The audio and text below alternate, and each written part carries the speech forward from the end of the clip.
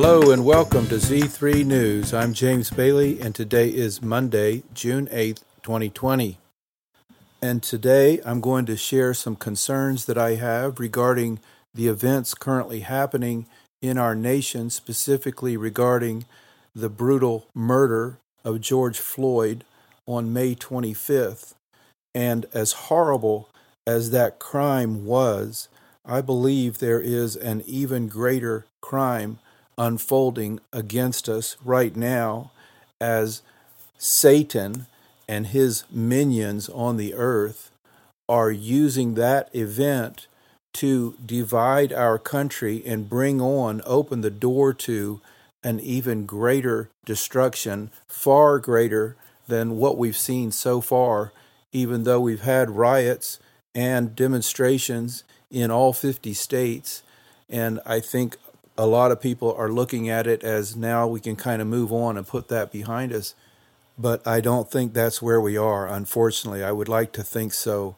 But there are warnings of greater trouble ahead, and I'm talking about soon. And I'm referring to, for one, the prophetic warning from Pastor Daniel Ayala, who was warned in a dream a few days ago that after the funeral for this man, America is going to descend into chaos. And others have also seen similar warnings regarding martial law coming to our land. And martial law would not come until the American people are begging for it, because it's politically suicide to bring on martial law unless the public is pretty close to 100% in calling for it and wanting it. And, that's not going to happen until the American people have seen enough horrible crime in the streets and warfare in the streets that they're begging the federal government to step in and intervene. That's when martial law begins. And so I believe this is far from over, and it is a very serious situation as the enemies of our nation are scheming to take us down and destroy us. And in order for us to fight back, we're going to have to get over our feelings of the wounds that we've incurred in the past, the injustices that have been done, and there have been. Yes, there have been horrible things done, and what was done to George Floyd was horrible. But we have to be thinking ahead, because the enemy will use this racial divide to destroy us if we allow him to. And we're well on our way in that direction at the moment. And I want to share with you some evidence of what I'm talking about. And number one is some videos that were secretly recorded by a group called Project Veritas, which you can find at projectveritas.com. But these people secretly went into Antifa meetings as if they were wanting to participate and join the organization, and they secretly videoed what was happening, where these Antifa members are training one another in how to wage war and inflict physical wounds against the American people with stunts like poking their eyes out and discussing ways to just take people out completely and destroy them. That's literally the language that they're using in the video. There's a couple of videos that they've released on that recently. And Antifa is a name that we've come to know and recognize because they've been talked about a lot in the news media. And they are a very violent organization, but I don't believe they are the source of the trouble. I believe they're just a front group, because the people that are truly behind this have historically operated through front groups to avoid putting their own name in front of the public. And I'm referring to the Jesuits. And if you've missed my previous programs and you think it sounds crazy to talk about the Jesuits, then I would ask you to please go back and listen to them and listen to the facts of history. But those Antifa videos recorded by Project Veritas are evidence that there is an orchestrated scheme. There are people that are planning and organizing and being funded to take us down. We are truly under attack, and the attack is coming from within our own borders. The second piece of evidence that I want to share with you is the one that's right in front of all of our faces, is this onslaught, this media blitz that has just gone on relentlessly ever since May 25th. And what's interesting to me about that is that I was warned by God in several dreams about the news media, that they are not to be trusted, that they are being used to lie to the American people, to manipulate public opinion. And so we have to be on guard, because whenever they take up a story as their number one message to bombard the American people, we have to be aware of the fact that there is an agenda. There's a reason why they're doing that. It's not because it's the most important event happening in the world, because these kinds of events have happened repeatedly throughout the years. There have been horrible police brutality crimes that have happened against both whites and blacks.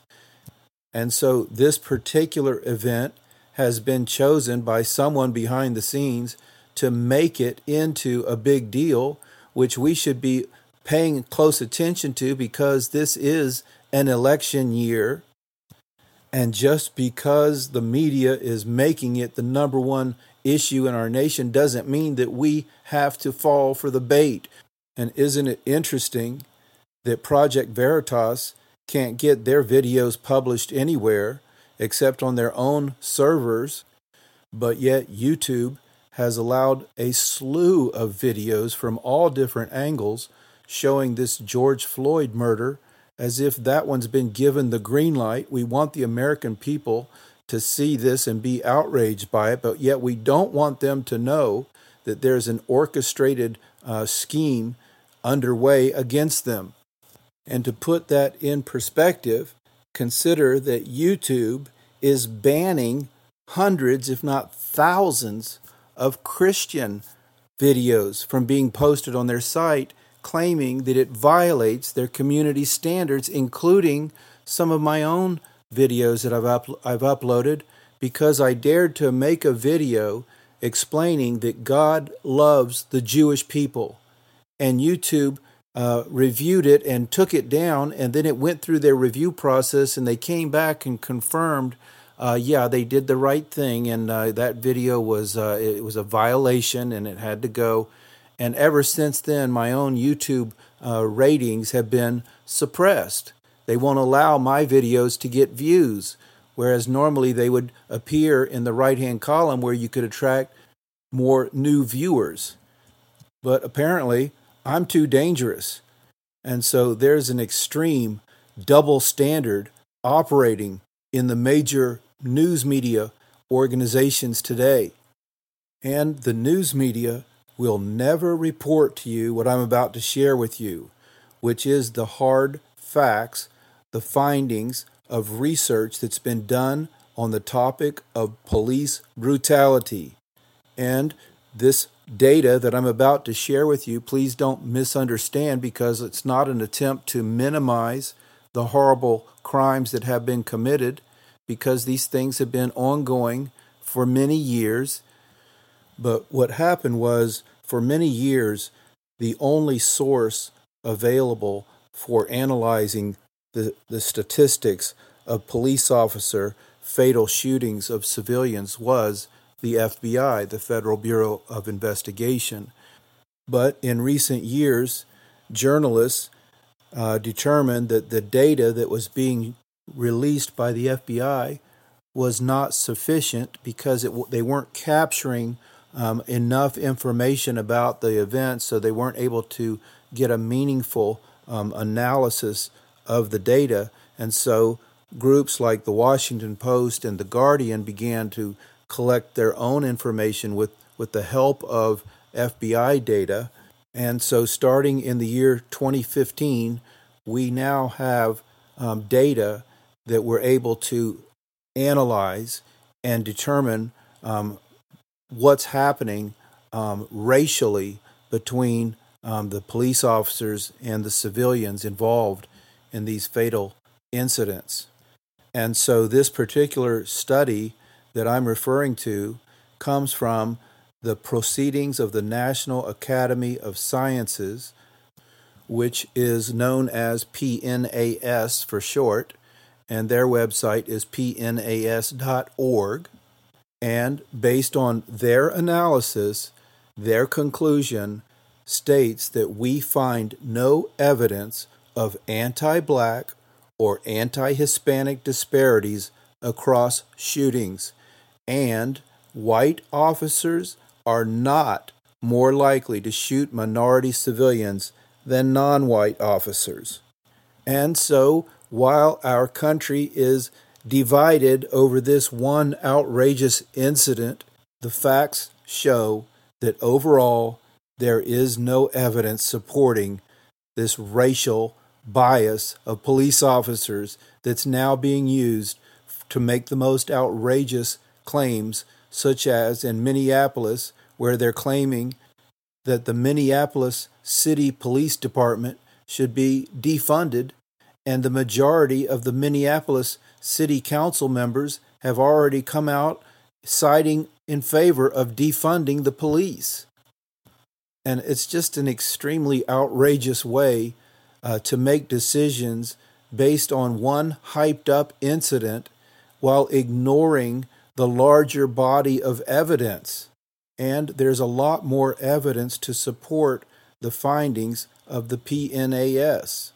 For example, news commentator Candace Owens has done a study of her own and pulled together some very interesting facts, and I want to let her share that with you because she's done such a great job and she's so articulate in saying it that I couldn't possibly do it better than her. So this is about an 8-minute clip from Candace Owens.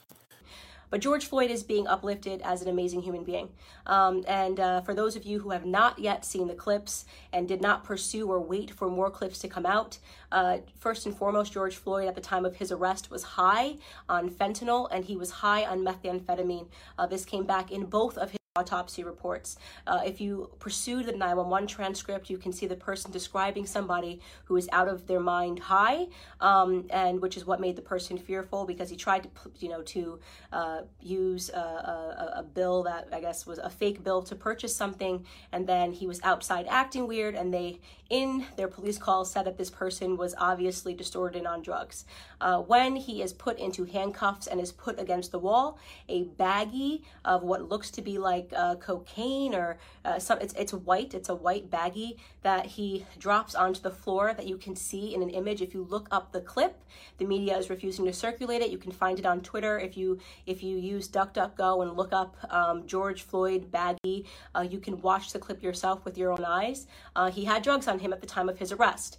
Now, barring all of that, nobody thinks that he should have died during this arrest, but what I find despicable to be is that everyone is pretending that this man lived a heroic lifestyle when he didn't, and I want to talk about what his lifestyle was leading up to this moment and why I refuse to accept the narrative that this person is a martyr or should be lifted up in the Black community and that we should be buying t-shirts with his name on it, okay?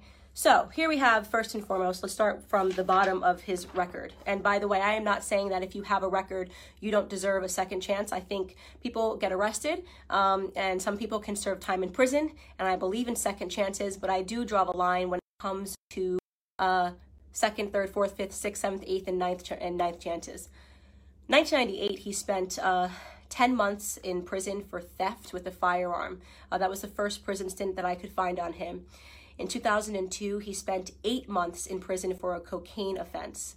In 2004, just 2 years later, he spent another 10 months in prison for a cocaine offense. In 2005, he spent another 10 months in prison for having less than 1 gram of cocaine on him again. In 2007, and this was the biggest instant that I had that made me realize this was a horrible human being that I am not going to pretend was a good person. In 2005, a woman who was pregnant received a knock at the door and she went to the door, and the person pretended to be someone that worked for the water department. So she opened her door and quickly realized that the person at her door did not work for the water department and attempted to slam it. At the moment that she was attempting to slam it, a Ford pulled up and another 5 men jumped out of the car, and one of which was George Floyd, came up to the door, and they forced their way inside to her home, inside of her home.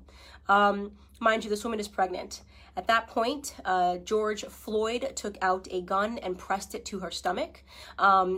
She was screaming, begging for her life, and he put her inside of her living room and instructed one of his criminal friends that was with him to watch her and to make sure she didn't leave the living room. So he was playing guard while they ransacked her home looking for drugs and money. They did not find drugs. They ended up taking, I believe, her wallet and her cell phone. Fortunately for her, her neighbor observed what was going on and caught the license plate of the people as they pulled off and called 911. And when 911 was able to, they were able to track down the car of which George Floyd was the driver, and they arrested him. And 2 years later, he was sentenced to 5 years in prison for that instance.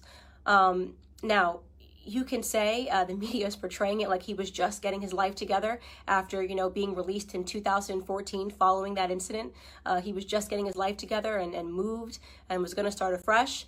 I'd like to believe all of those things, and there's a gap, and he never got in trouble for 5 years until this incident when the police were called on him again. But you are defying common sense to believe that this person suddenly became an exemplary character but happened to be high on fentanyl and methamphetamine and trying to use a bill, a fake bill, to purchase something. And so, in my opinion, George Floyd was a criminal. He was a criminal.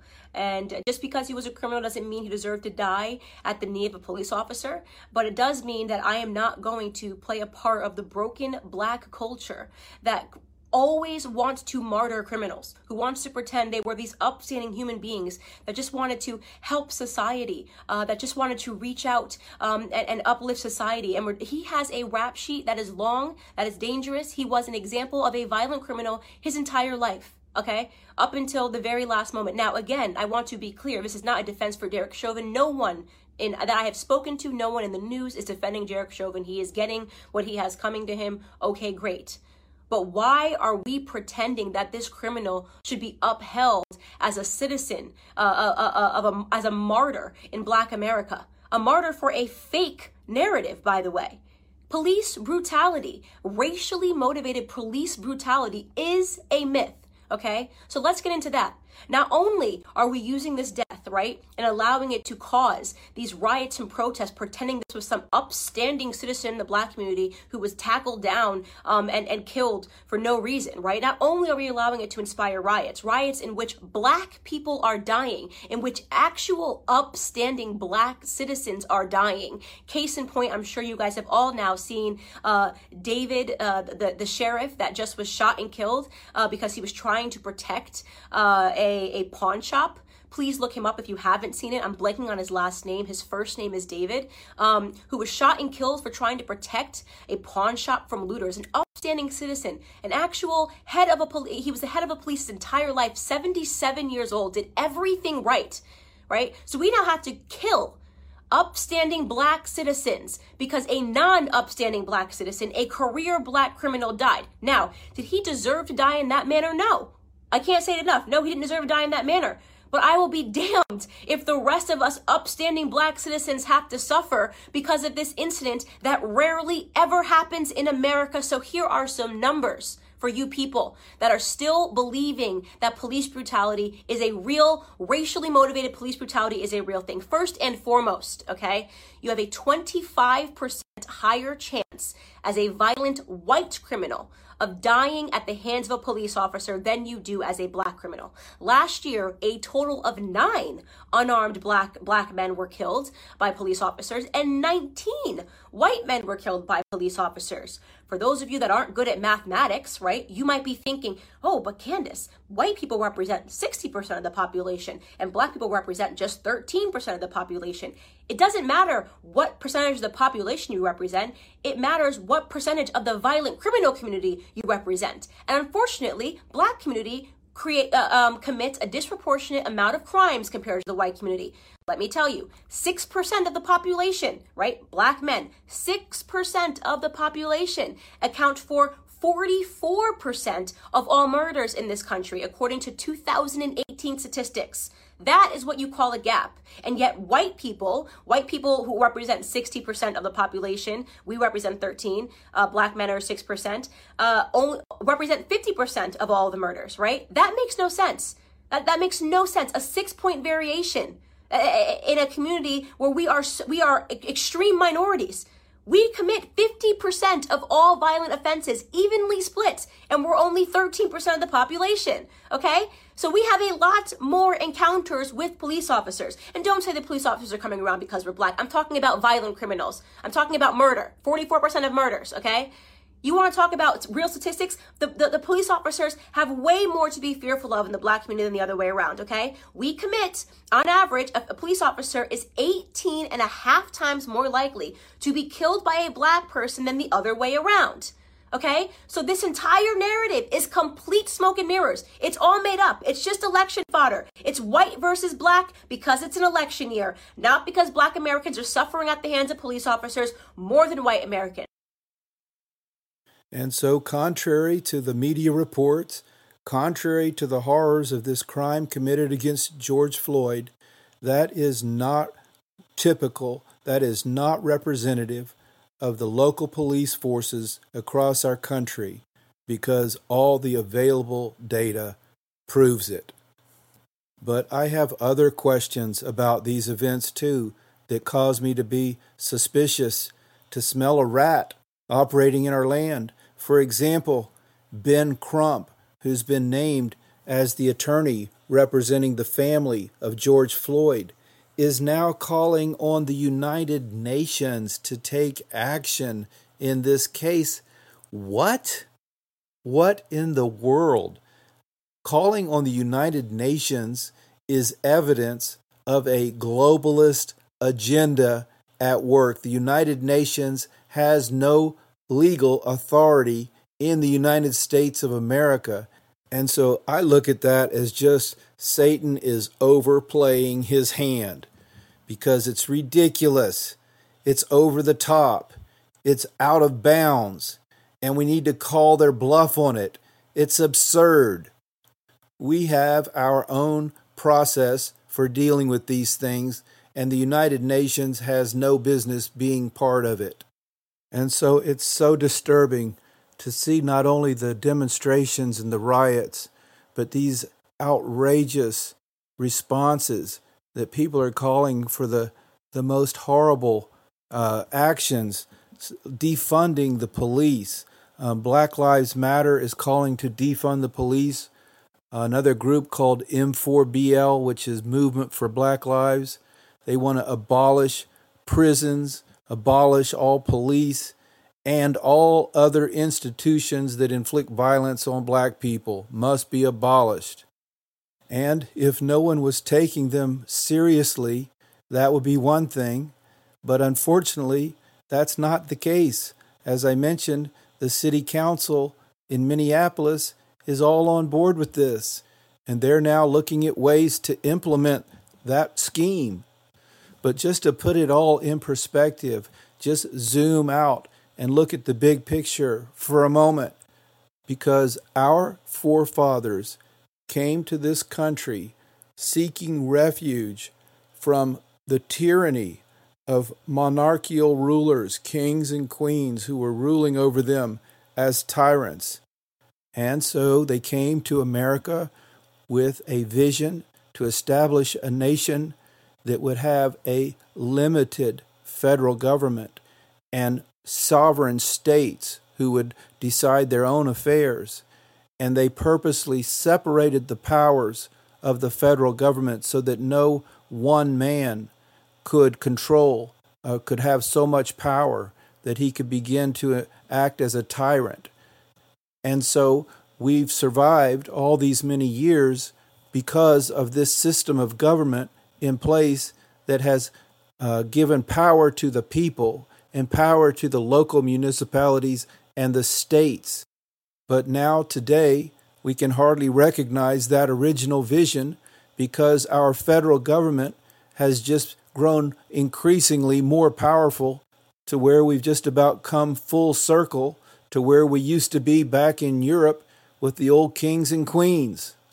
But yet we have this one last obstacle in the path of this super powerful federal government, and that is a well-armed local police force that cares about the local people. And so that's what I believe this whole George Floyd incident is all about. It's one of the final phases of their plan to strip the people of all power so that we are completely defenseless against this all-powerful federal government. I believe they have a two-step goal in mind. First, weaken by defunding the local police departments, and secondly, launch a nationwide campaign to confiscate guns from the American people. And that's something I saw in a dream a few years ago. A campaign was being led by a blonde-haired woman. And history shows that this is a pattern repeated by the Jesuits wherever they've gone, because they like it to be centralized, because that way they can control it from one control point. And that's why the monarchies were okay with the Jesuits. And after the monarchies went by the wayside, they raised up a similar form of government, but it was called fascism and dictatorships and communism, all of which centralize all the power into one point, because that's the way they like it. But what they don't like, and what they claim to be satanic, is a constitutional republic that empowers the people, because it's virtually impossible for them to get control over that. And they are right now using this same strategy of centralizing the control of our corporations and our businesses across America. And that's the whole purpose that they have in mind for taking down our economy, as they've done already with the stock market dropping sharply in March, and we're not done yet. There's more ahead. We haven't begun to see all that they have planned for the economy, but their goal is the total destruction of private businesses so that all power is centralized. So their goal is to render the American people powerless and totally dependent upon a large central government and large corporations where we have no say-so whatsoever in what they decide to do to us. And so I believe that this whole George Floyd incident is part of that scheme. It's just another step along the way, and it has nothing to do with race. It has everything to do with dividing and conquering our nation. And I know some Americans are determined to fight back and take up their weapons and say, come on, come and get me, and you'll be sorry, and all that, but they don't know what they're dealing with, because the technology that our government possesses is so far beyond any weapons that we have that it's a hopeless fight. It's over before it even starts. We're going to need bigger weapons than that. We're going to need the same weapons the leaders of the Protestant Reformation used. They stood firm and overcame the most incredible odds, standing against the greatest political power, the greatest religious powers, the greatest military powers of their day, by simply boldly declaring the Word of God, the promises of God, their faith in God, without compromising in any level, in any detail. And they turned their whole world right side up for as long as they were willing to stand firm. And we have the same weapons available to us today. We have the greater power on our side. We might be outnumbered 1,000 to 1. It doesn't matter. I don't care if it looks like the whole nation is coming apart at the seams. Whatever it looks like doesn't matter, because it's not based on what it looks like. It's based on what God says. And if we just take what He says and believe it and stand on it, then we can possess it. Okay, I think that's a pretty good place to stop for today. I appreciate you joining me, and I hope to be back with another program tomorrow.